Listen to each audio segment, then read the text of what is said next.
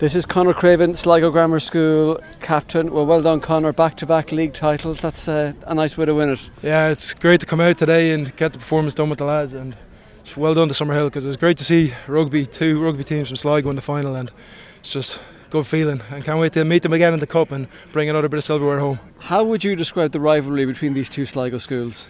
Well, at the end of the day, when it comes down to playing the schools competitions, it's a bit of rivalry, but in the club we're all mates and we're all playing together, winning trophies together, so it's a great feeling. Yeah, because a lot of you play together at Hamilton Park and Strandhill, but it's different when you put on the striped shirt of the Grammar. Absolutely, I've been playing with some of them since I was 5 years old.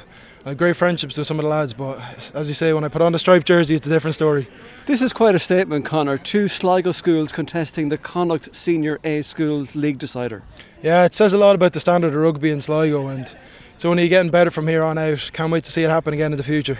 I'm not going to ask you for any predictions finally, but you won the Schools Cup and the League in 2021. Can you repeat the feat this season coming? Absolutely. All I'll say is coming home to the Grammar again.